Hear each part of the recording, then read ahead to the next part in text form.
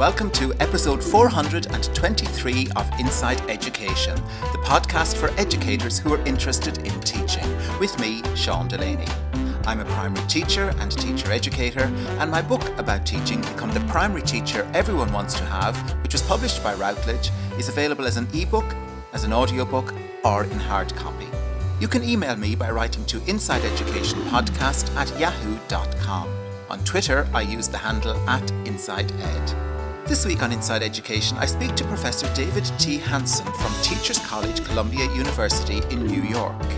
David Hanson is the Director of the Program in Philosophy and Education at Teachers College, and his books include Ethical Visions of Education, Philosophies in Practice, and his latest, Reimagining the Call to Teach. Professor Hanson's scholarship has focused on the philosophy and practice of teaching and of teacher education, on moral and ethical dimensions of education, on the nature of values and inquiry, and related themes. You'll really like this podcast if you want to gain insights into the philosophy of education and the humanity of teaching. You will find different ways to think about teaching and about how to select future teachers if you're involved in teacher recruitment. David blends theory and practice and offers insights into how veteran teachers can rekindle their interest in teaching. And he shows how misplaced accountability for teaching can demoralise teachers and damage schools. In short, David Hanson helps us find and reflect on why questions in teaching. When I met up with Professor David Hanson, I noted that he had written that teaching can be seen as a craft, a political activity, or a moral endeavour. I then asked him what it means to see teaching in those ways, and how he sees teaching.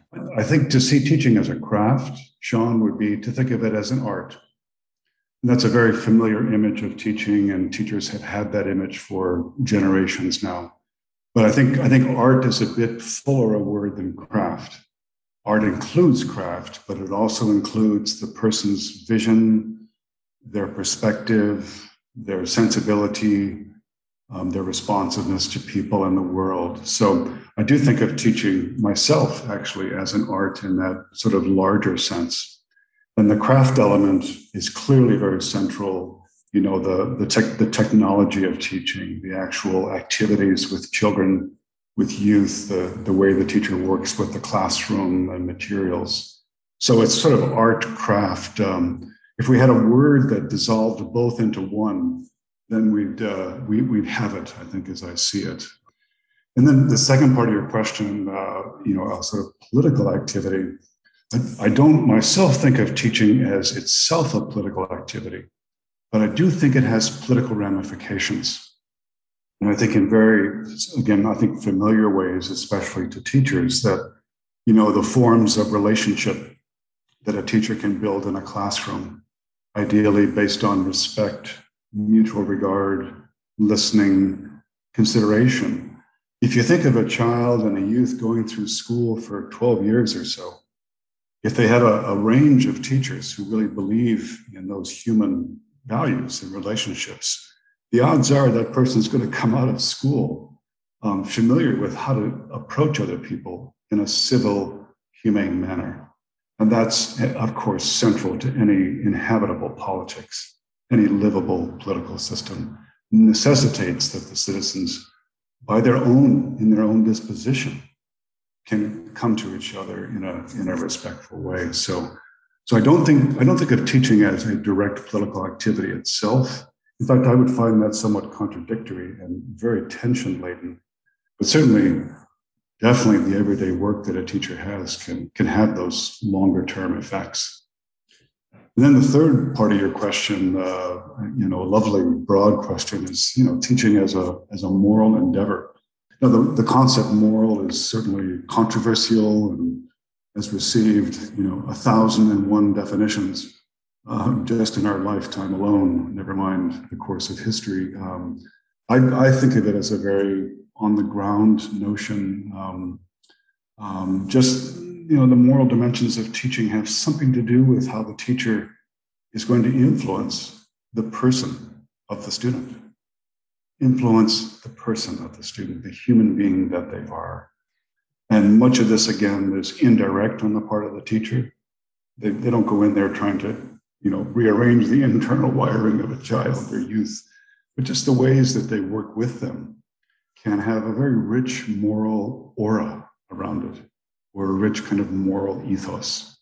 And again, I sort of come back to those civil dispositions, things like respect, consideration, and care. So for me, the word moral is not a big hoity-toity concept. It's a very old word that reminds us of the fact that teachers can have an influence, substantive influence on children and youth. So that's sort of what I mean by the moral. Yeah. And the moral one, I think, is an interesting one, because different teachers over a child's lifetime may have different moral values. So is it the cumulative effect of the multiple teachers' moral influence? Is that what leaves the most lasting mark, do you think, on the formation, if you like, of young people? I do, Sean. I do. I think, direct lessons about morality and about values and about, the virtues, direct lessons can be helpful and useful, but those are episodic. Those are occasional. You can't spend all day talking about patience or respect. You've got to talk about mathematics and history and art and subjects. But schools do feature in both, I'm sure, in Ireland and here, discrete lessons about ethics and values. And again, they can be helpful, but those are lessons about morality. Those are lessons about values and about ethics. They are not the enactment of values, the enactment of ethical principles, the enactment of moral dimensions or moral values. The enactment is, in principle, continuous. In a classroom of a teacher who's thoughtful about his or her work, dedicated to it, doing their best, really caring and respecting for the students as human beings. That's a daily ethos. And students and teacher alike are kind of swimming in that ethos, especially the teacher who has a group of children for like 9 months, or, for the whole continuous year. That's a substantial amount of time.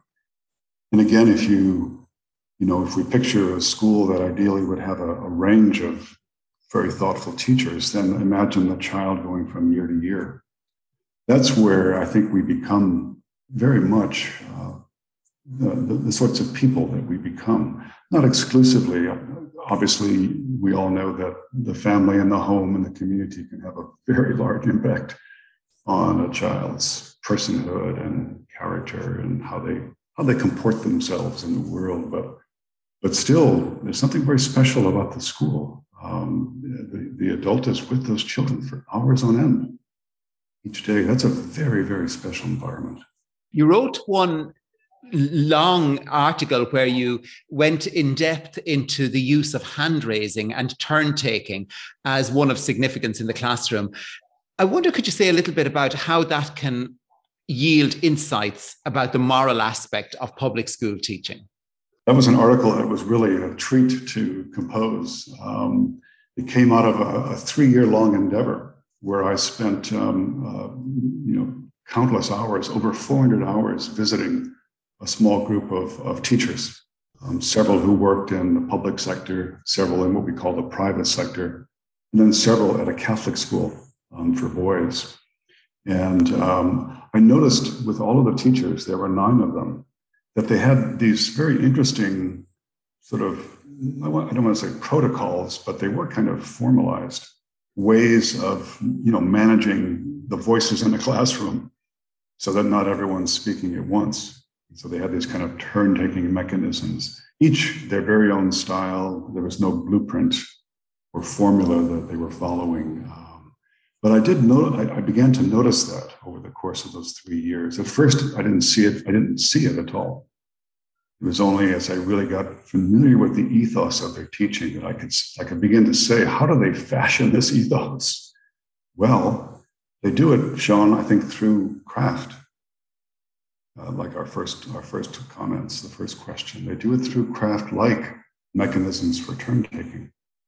And I noticed that the youth they were working with over time really understood the principle of not interrupting somebody else. Understood that when they had the floor, great, share your thought, share your voice, share your interpretation of whatever's on the table. But give others that very same opportunity. And so the simple thing of turn taking became this very complex drama of learning, again, to use our familiar terms, of learning how to respect others, of learning in a nutshell the incredible art of being in a dialogue that is not simply a series of monologues, one person speaking and then retiring back into the shadows, but a true dialogue, a true human exchange of thoughts and ideas and reasons and so on. I saw how the turn-taking mechanism, this sort of simplistic sounding craft, can really have a large place in the dynamics of dialogue, of learning how to do that. And did you observe those teachers in action with those procedures in place? I did, Sean. This is a wonderful experience at the beginning of my career, at the end of my doctoral program, and the beginning of my career as a professor, spending these 3 years in those classrooms. And it was a great privilege, not only to be with one teacher over 3 years, but to see them in different classes as those classes evolved over time, as teacher and student worked together and became familiar together. It's fascinating work to see the emergence of the culture of a classroom, if you will. Can you say some more about that? Yeah, that's again a familiar term, the culture of a classroom. And I must say, in my experience, every classroom I've ever been in has a very distinctive culture.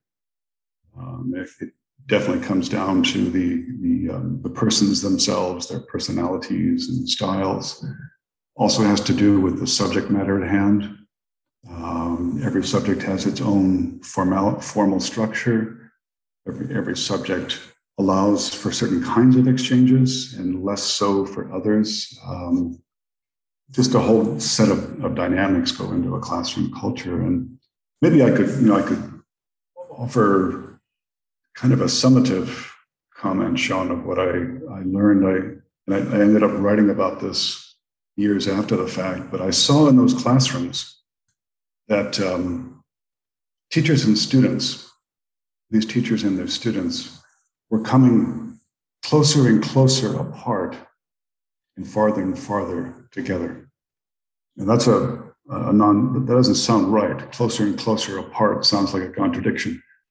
But what I realized is that the more time they spent together over the course of a semester or a school year, then the more the teacher and the students were learning about each other. Really understanding what made each of them tick as a person, and their interests, their foibles, their strengths, their limitations, their imagination. So in a sense, they were coming closer and closer apart, seeing the singularity of each of them rather than a homogeneous mass. It's kind of a paradox, but closer and closer apart. And yet at the same time, farther and farther together, as they went, pushed deeper into a particular subject and learned more and more how to do that indeed together rather than just kind of solo operating individuals. So I don't know if that makes sense, but yeah. Yeah, well, I think it certainly gives us food for thought. If you go back to the 3 ways you talked about it again at the start, the art, the political activity, and the moral endeavor, I suppose, and maybe it's because I did my initial teacher education in the 1980s.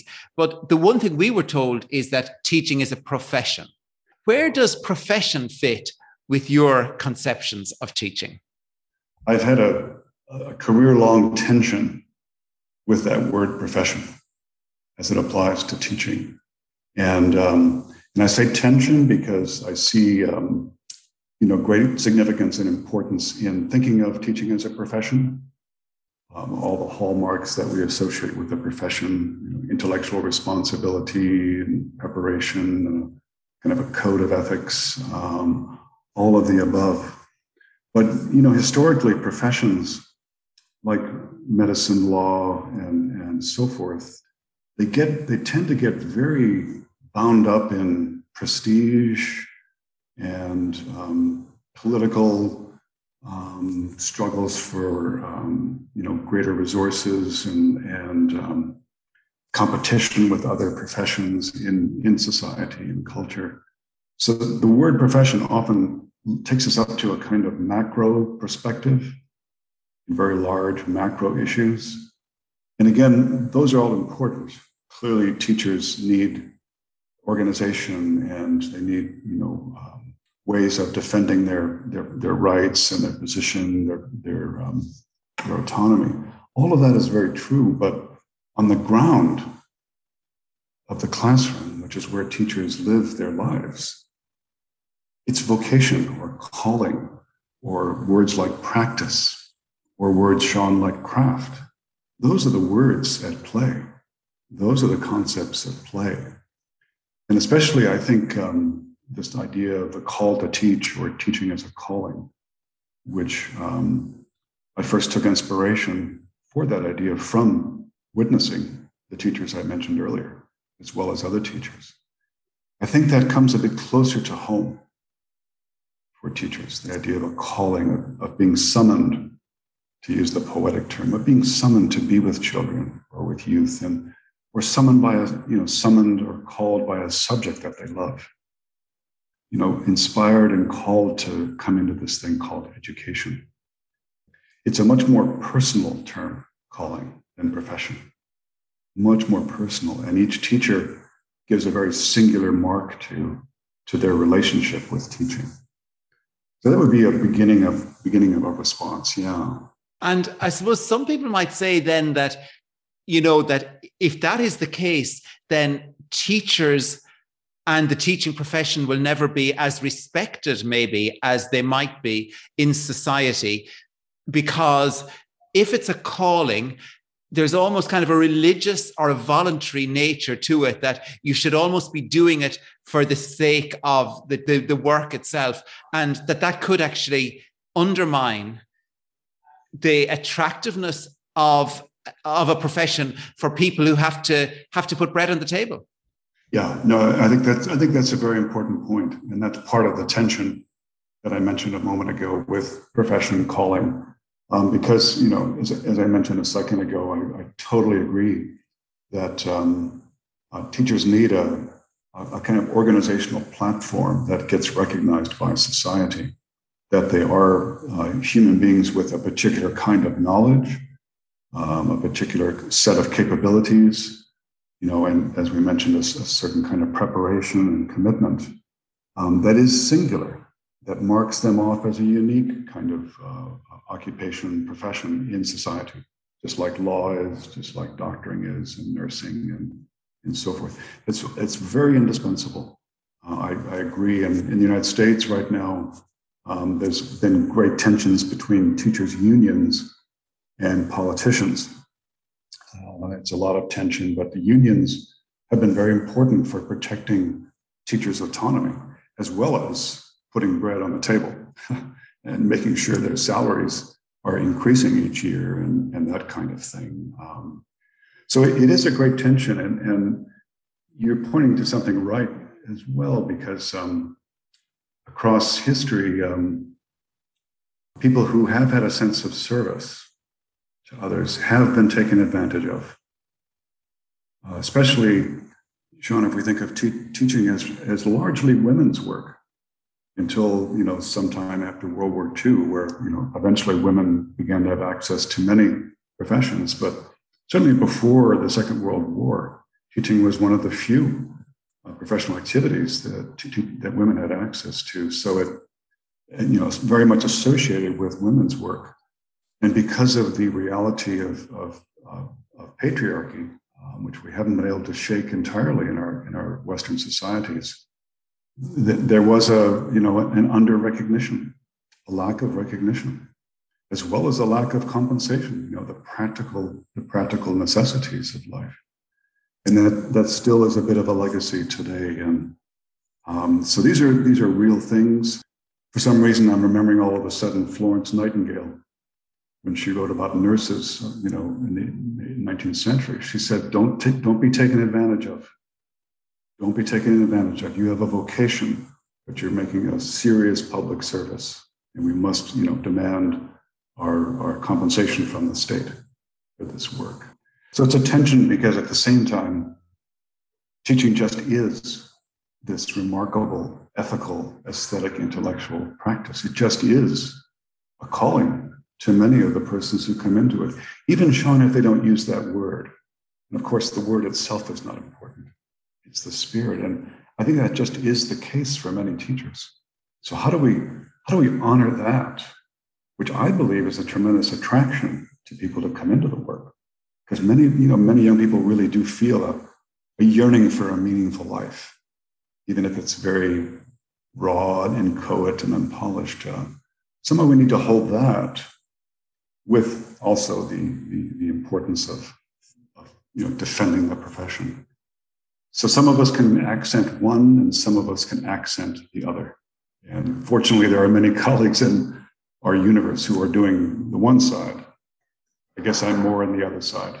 And you first wrote about this back in the 1990s, I think, your original book called The Call to Teach, and your latest book is called Reimagining the Call to Teach, and it's a reworking of that earlier book. Why was it necessary to rework your original Call to Teach? I think two reasons. One is simply that so much has changed in the field of education since I composed that earlier book in the mid-1990s. So much has changed and transformed, both positive and negative, you might say.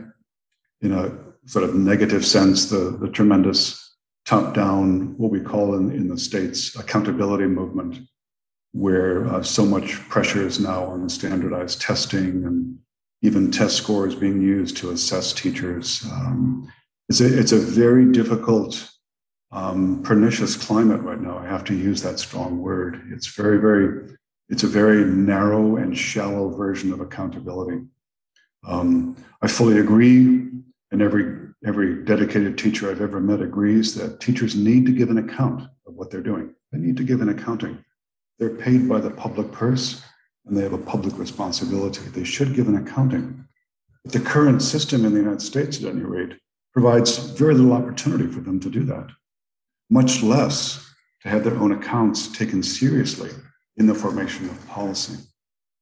So it's a very top-down, very difficult environment for our teachers in this country. It has been now for going on 15, 20 years, indeed. We've lost a lot of good people over these years, and it's an ongoing struggle in teacher education to help new candidates realize you can do sincere and really good work in the classroom, but you need to have strategies, good strategies for also dealing with the top-down requirements.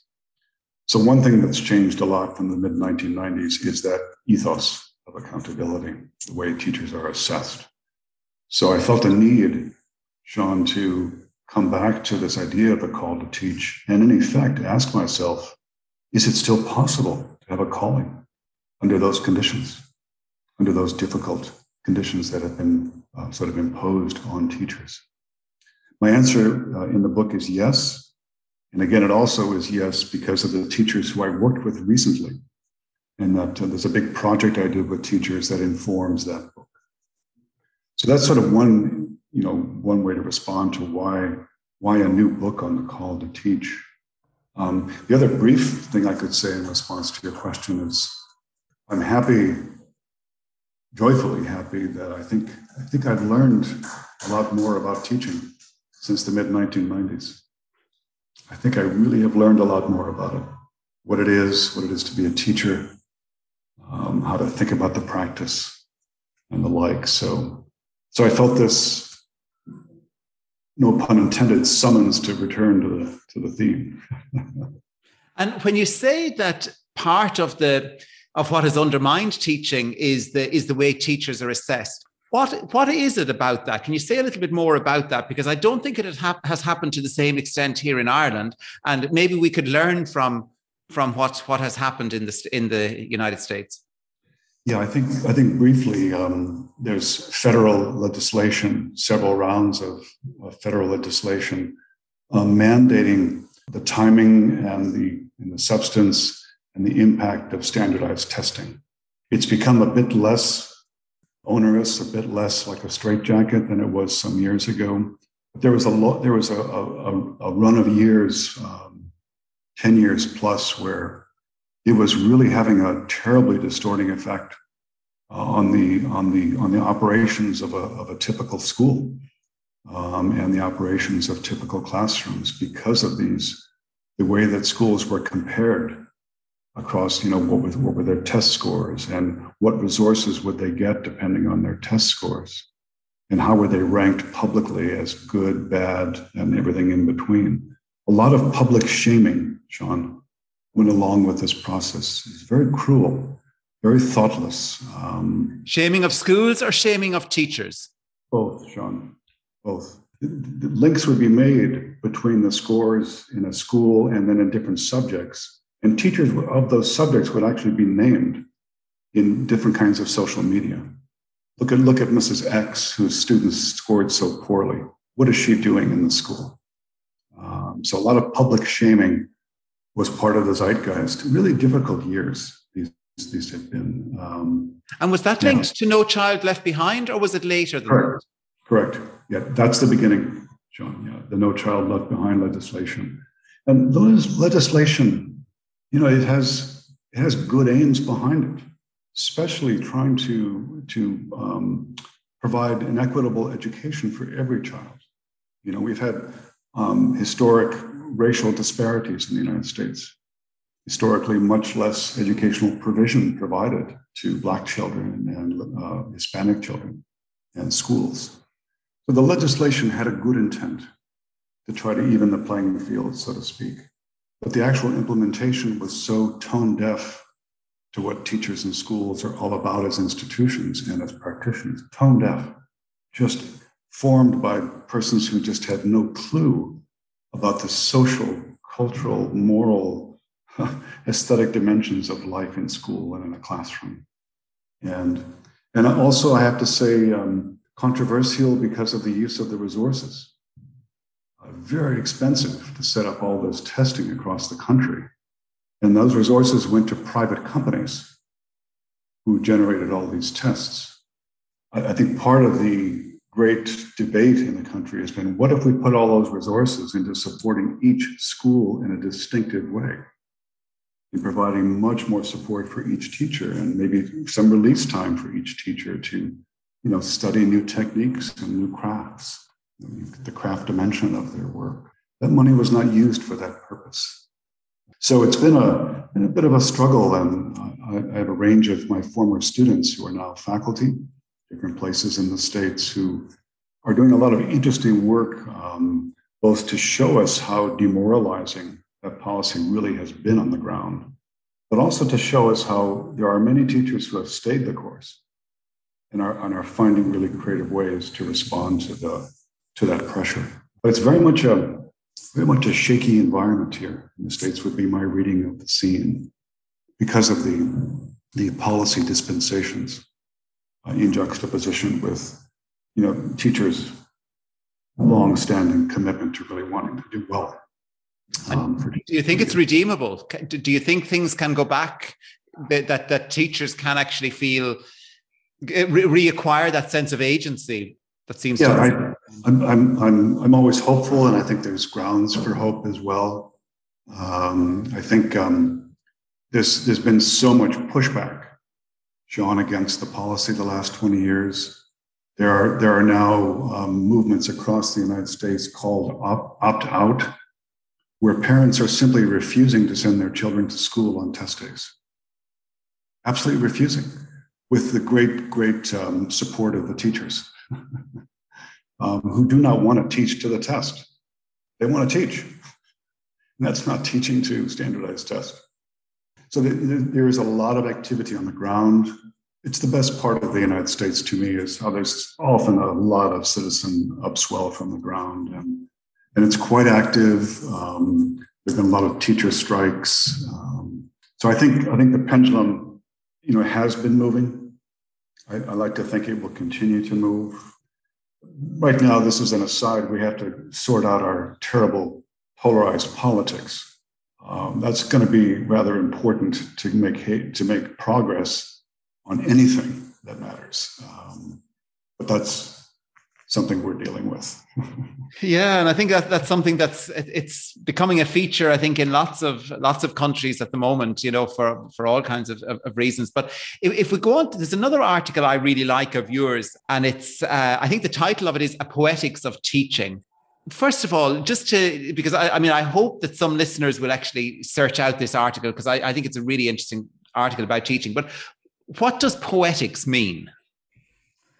Oh yeah, it's actually a very ancient term. I think it appears in language with Aristotle, some 2,400 years ago, where poetics, from his point of view, he was very interested in trying to figure out why it is that drama on the stage has the kinds of effects it does on the spectators. The ancient Greeks, we know they were so absorbed with theater. It's a huge part of their culture in Athens and so on. And all the great names we know, Sophocles and Euripides, Aeschylus. So Aristotle, came of age in that culture. And he was, again, really taken by what he saw in the faces of spectators and in what they would say and do afterwards, long afterwards. The play would stay with them. They would keep coming back to it. So poetics comes into form as a word to try to think about that. The poetics of a work of art, or in this case, the poetics of a work of theater. And since that time now, it's mushroomed across the disciplines in the humanities. There's the poetics of just about everything you can imagine now. It's but with the shared theme, John, of what is the impact of this object? How does it work to create an impact? How does that work? How does a poem work to actually move a reader or a listener? So it's a really wonderful concept, but also very challenging, as you can imagine. It's one reason why people continue to use it, explore it, criticize it. I've known about it for a long time, since my undergraduate days, when I actually read a lot of theater and literature. It occurred to me, though, as I got near the time of publishing that article, that poetics had a nice relationship with what we talked about earlier about the moral dimensions of teaching, the influence of a teacher. There's an interesting relationship with that, the impact of teaching as a corollary to the impact of a theater, or the impact of a poem, the impact of a painting. What's the teacher's impact in a kind of interestingly corresponding way? So it occurred to me, I realized no one had ever written about the poetics of teaching. And I thought it would be really worthwhile to try to explore that. And so I did. So if a teacher is sensitive to a poetics of teaching, how might their teaching appear to an observer? It's quite possible it wouldn't appear at all differently. A teacher who, let's say, has not really thought about everything that might go under the word poetics, has not really thought about the kind of subtle influence that they may be having, hasn't really thought about the way their gestures, like my hands right now, might actually convey a message. A teacher who hasn't necessarily thought about any of that might still be a really wonderful teacher, of course. And so the observer who goes into the classroom might not see any difference between that teacher and another teacher who may have given it thought. And yet the style might be very similar. You see what I'm getting at there? So it wouldn't automatically lead to seeing something different, but it certainly could. Most certainly could, especially for perhaps a fairly new teacher, in their initial years, who, after they've gotten through the survival stage and can get through each day, their second, third, fourth, fifth year, they can more and more kind of refine what they're doing. That's when it comes into awareness. some of the subtleties of the influence they might be having. And almost, Sean, you'll have seen this, all your listeners will know this, that just the way you might stand near a child, or maybe not even stand, but squat down.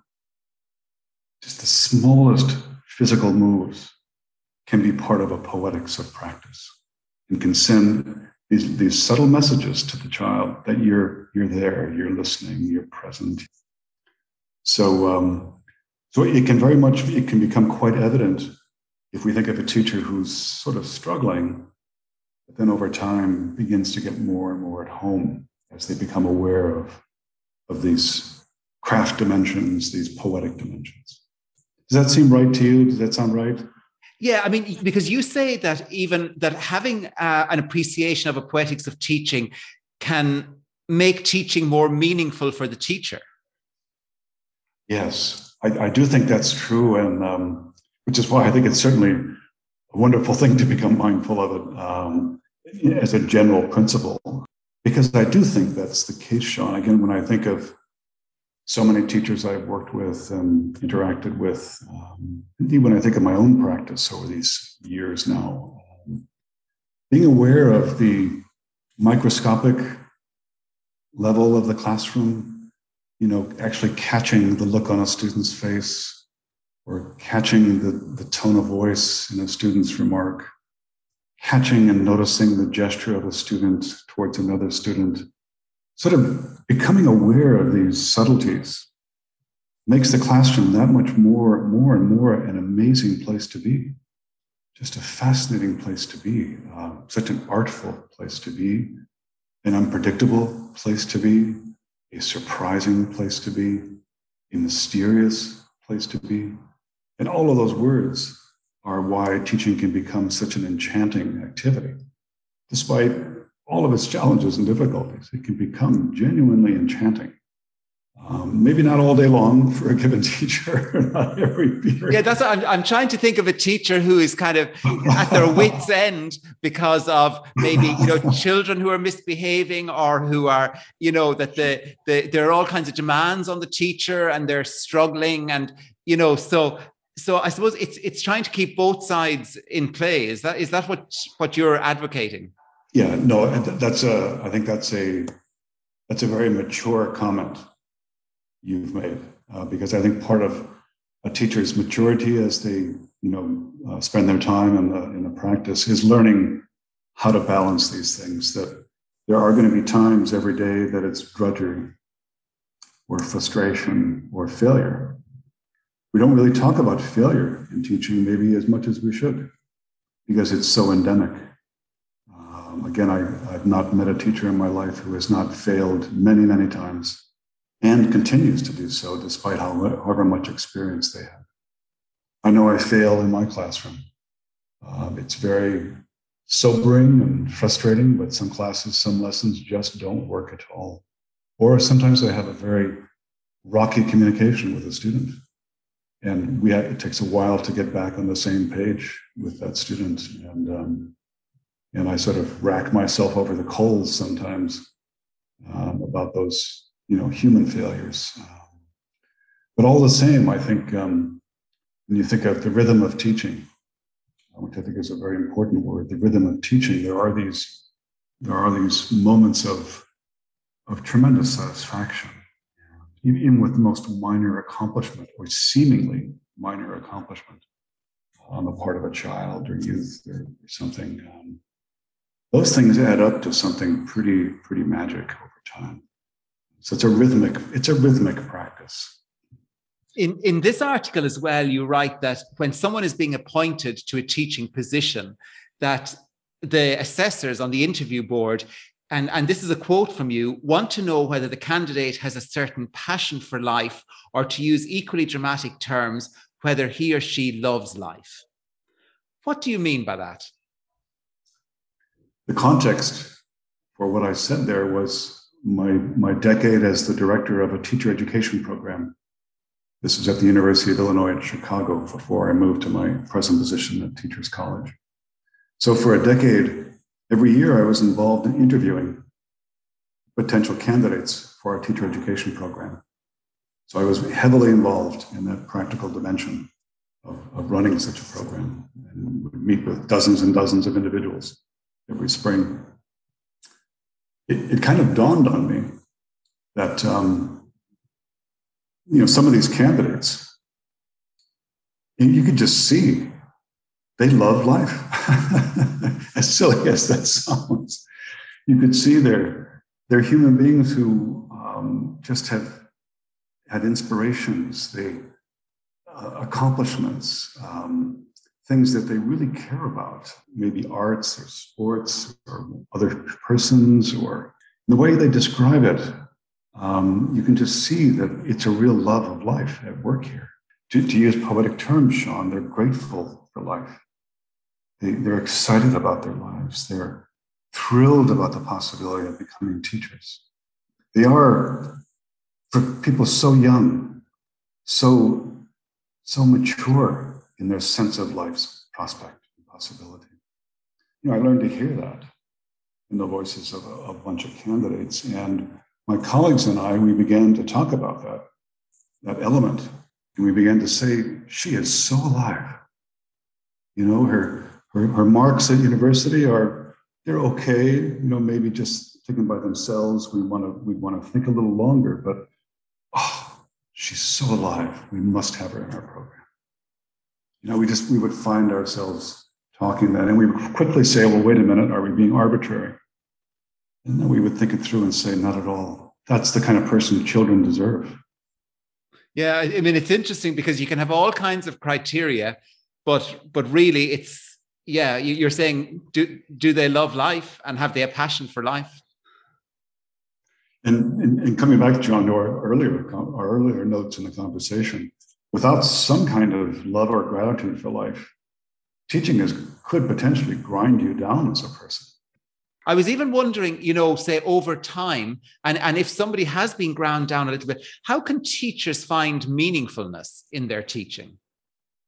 Do you mean particularly those who maybe have been sort of worn down, or? Yeah, well, I mean, I suppose both really. I mean, I'm interested in meaningfulness in general, but yeah, I mean, particularly maybe somebody who, is teaching maybe 20, 30 years and they still have another, 10, 15 years in them. How can they, recapture that sense of passion that they had when they started? Yeah, there's, I'm sure this is the case in Ireland. I'm not familiar with your system there, but here, various teachers and teacher educators have organized different kinds of programs and different kinds of experiences that are directly for teachers who are veterans and who want to rejuvenate themselves, re-inspire themselves, refresh and renew themselves. There's a range of exemplary programs that I'm familiar with here. And I can mention one very briefly, Sean. It's called Descriptive Review, which emerged out of the state of Vermont, some really brilliant educators there. And a long story short, it's an activity in which teachers will get together during the school year, let's say once a month, veteran and perhaps novice alike. And in each session, one or perhaps two teachers will take turns sharing a description that they've composed of a single student, one student in one of their classes who has absorbed them for some reason or another, maybe because they're having difficulty with the student or because they're amazed by the student or sort of anything in between. So they write this description, and there are sort of guidelines for how to do it, keeping all judgment out, just a description. And they read it to their peers. And it may take 30, 40 minutes to read it out loud. And then everyone in the room in turn comments on that description. And they begin to weave in practical suggestions and the like. I've witnessed a number of those myself and read about them quite a bit. They are remarkable what they do for the teachers. Just teachers, young and old, young and veteran alike, they just leave just totally reimagining, if I may use that word, reimagining their work. And that's just one example of different kinds of things that are available to teachers. And that would be my response there, yeah. What do you see as the most important work of teacher educators? And I'm particularly thinking here of initial teacher educators. That's a timeless question, isn't it? I say timeless because I think back all the way to Socrates and some of his interactions with adolescents. And you could see him almost preparing them to do what he's doing. Goes back a long way, your question, Sean. I think in our time, maybe it's back to the beginning. Maybe it's back to some kind of combination of art and craft.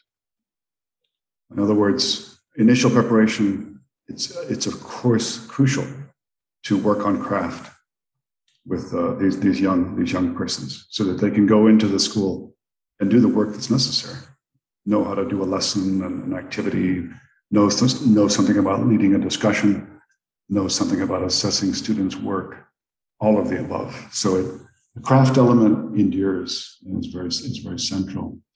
But I think more and more can be done. When I think of the teacher ed programs that I'm aware of, more can be done on the art side of teaching, teaching as an art.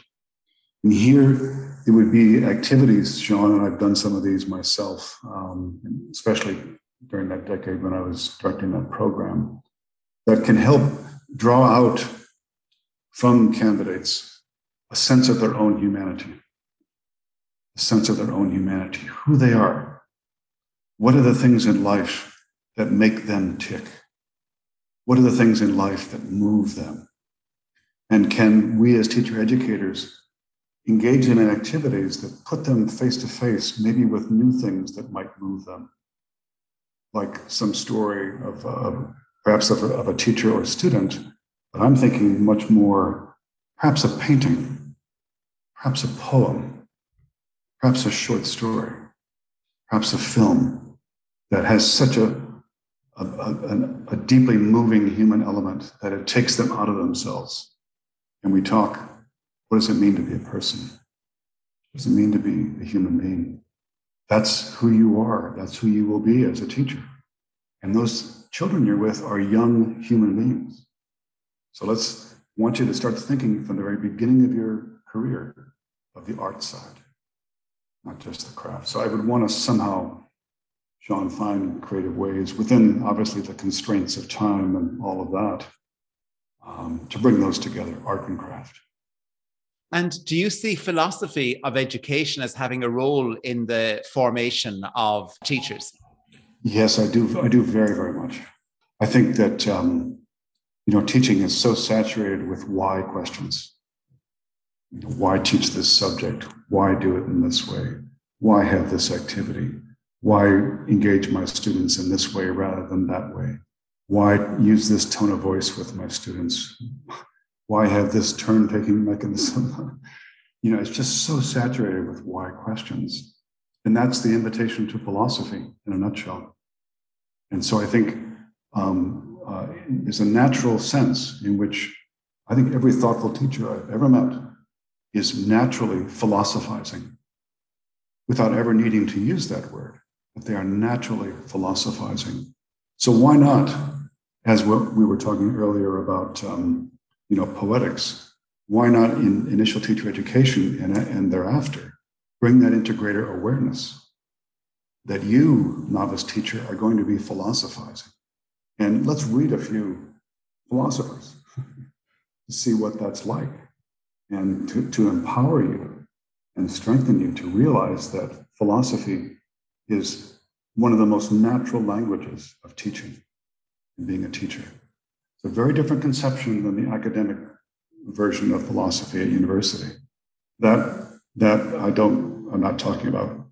I'm talking about philosophy as a practice itself, a long-standing practice itself on this earth. And philosophy, if I could add one more note briefly, philosophy has these two traditional strands. One is philosophy as theory, which is now at the university platform. What is knowledge? How does it differ from belief or opinion? Those are great theoretical questions.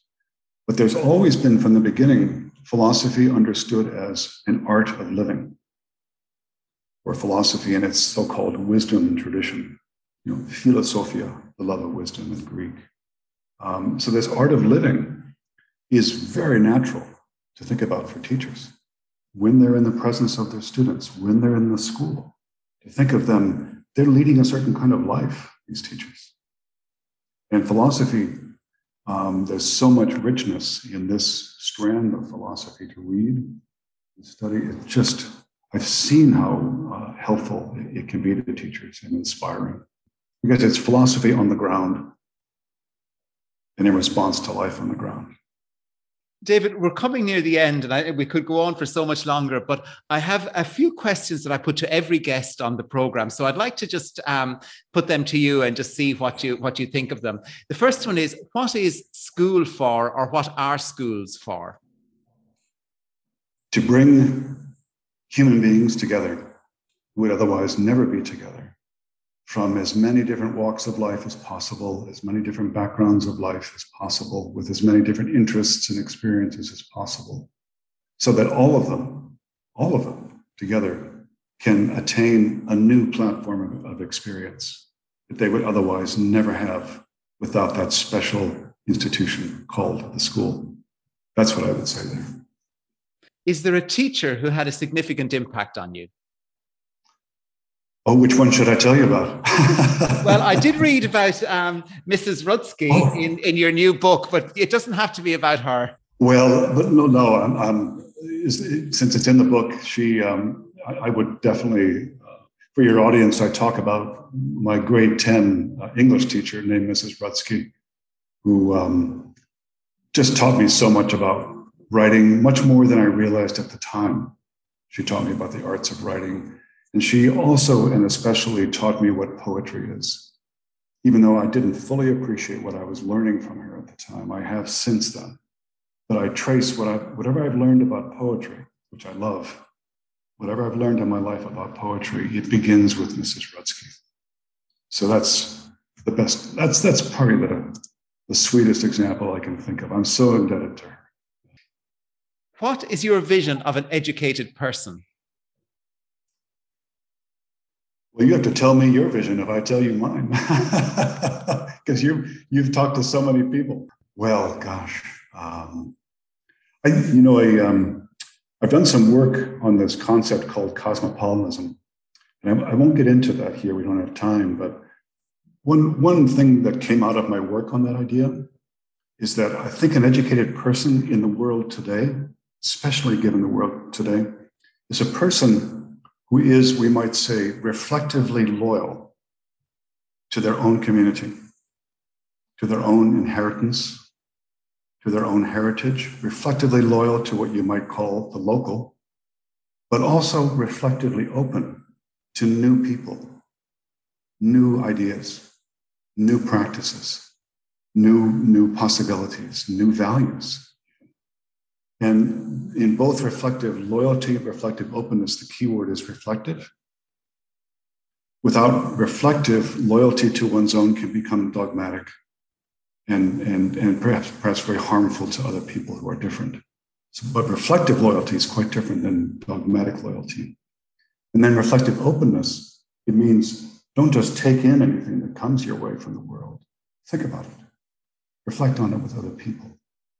But I guess I would put that forward, Sean, as one way of thinking of an educated person today, which is, a person who can do that very special thing of tolerating others, but ideally, even more than tolerating others, learning to learn from them and with them. Because I can tolerate another person and learn nothing from them. But to actually position myself to learn from them, that to me is an ideal image of an educated person. Who or what inspires you? Poetry, film, the arts in general. I'm just mesmerized by what these human beings, our fellow human beings, can create. Sort of back to the word poetics and the Greek word poiesis, creativity. I'm just totally taken by that cosmos of human activity. And is there a particular film or poem at the moment that is occupying your mind, or poet? The poet Rainer Maria Rilke. I'm deeply absorbed in his work. I have been for some time. His poetry, I think, is, in a nutshell, is so attuned to the importance of everyday life. To me, it's very inspiring, very empowering. It has influenced, Sean, that book in many ways that I couldn't name, but it's kind of between the lines of that book, his sensibility. And that book is Reimagining the Call to Teach. That's right. Yeah, that recent book. Yeah. Rilke is somewhere behind the scenes there. And the last question then, David, is, have you a favorite writer, book, or blog about education? I think I keep coming back to both Plato, because of the dialogue form he created, which is so vivid and human and just wonderful back and forth of human beings. And then I come back to John Dewey, the famed American educationalist, philosopher who, John, I think his vision of school and its relation to the possibilities of democratic life is unsurpassed still, just unsurpassed. Very special vision, I think, that man put together in his lengthy life and work. I keep coming back to the well. That's my well, Plato and Dewey. And what a deep well that is to dip into for Professor David T. Hanson from Teachers College, Columbia University. You can listen back to this episode or to over 420 previous episodes by going to my website, seandelaney.com, and clicking on podcasts. If you enjoyed this podcast, please review it on iTunes or wherever you listen to podcasts. Follow me on Twitter, where I use the handle @InsideEd. Please email me with suggestions or feedback to insideeducationpodcast@yahoo.com. My book, Become the Primary Teacher Everyone Wants to Have, was published by Routledge and is available from all good libraries. The audio version read by me is available from Audible and other audiobook platforms. Until the next time, this is Sean Delaney saying goodbye. Thank you for listening.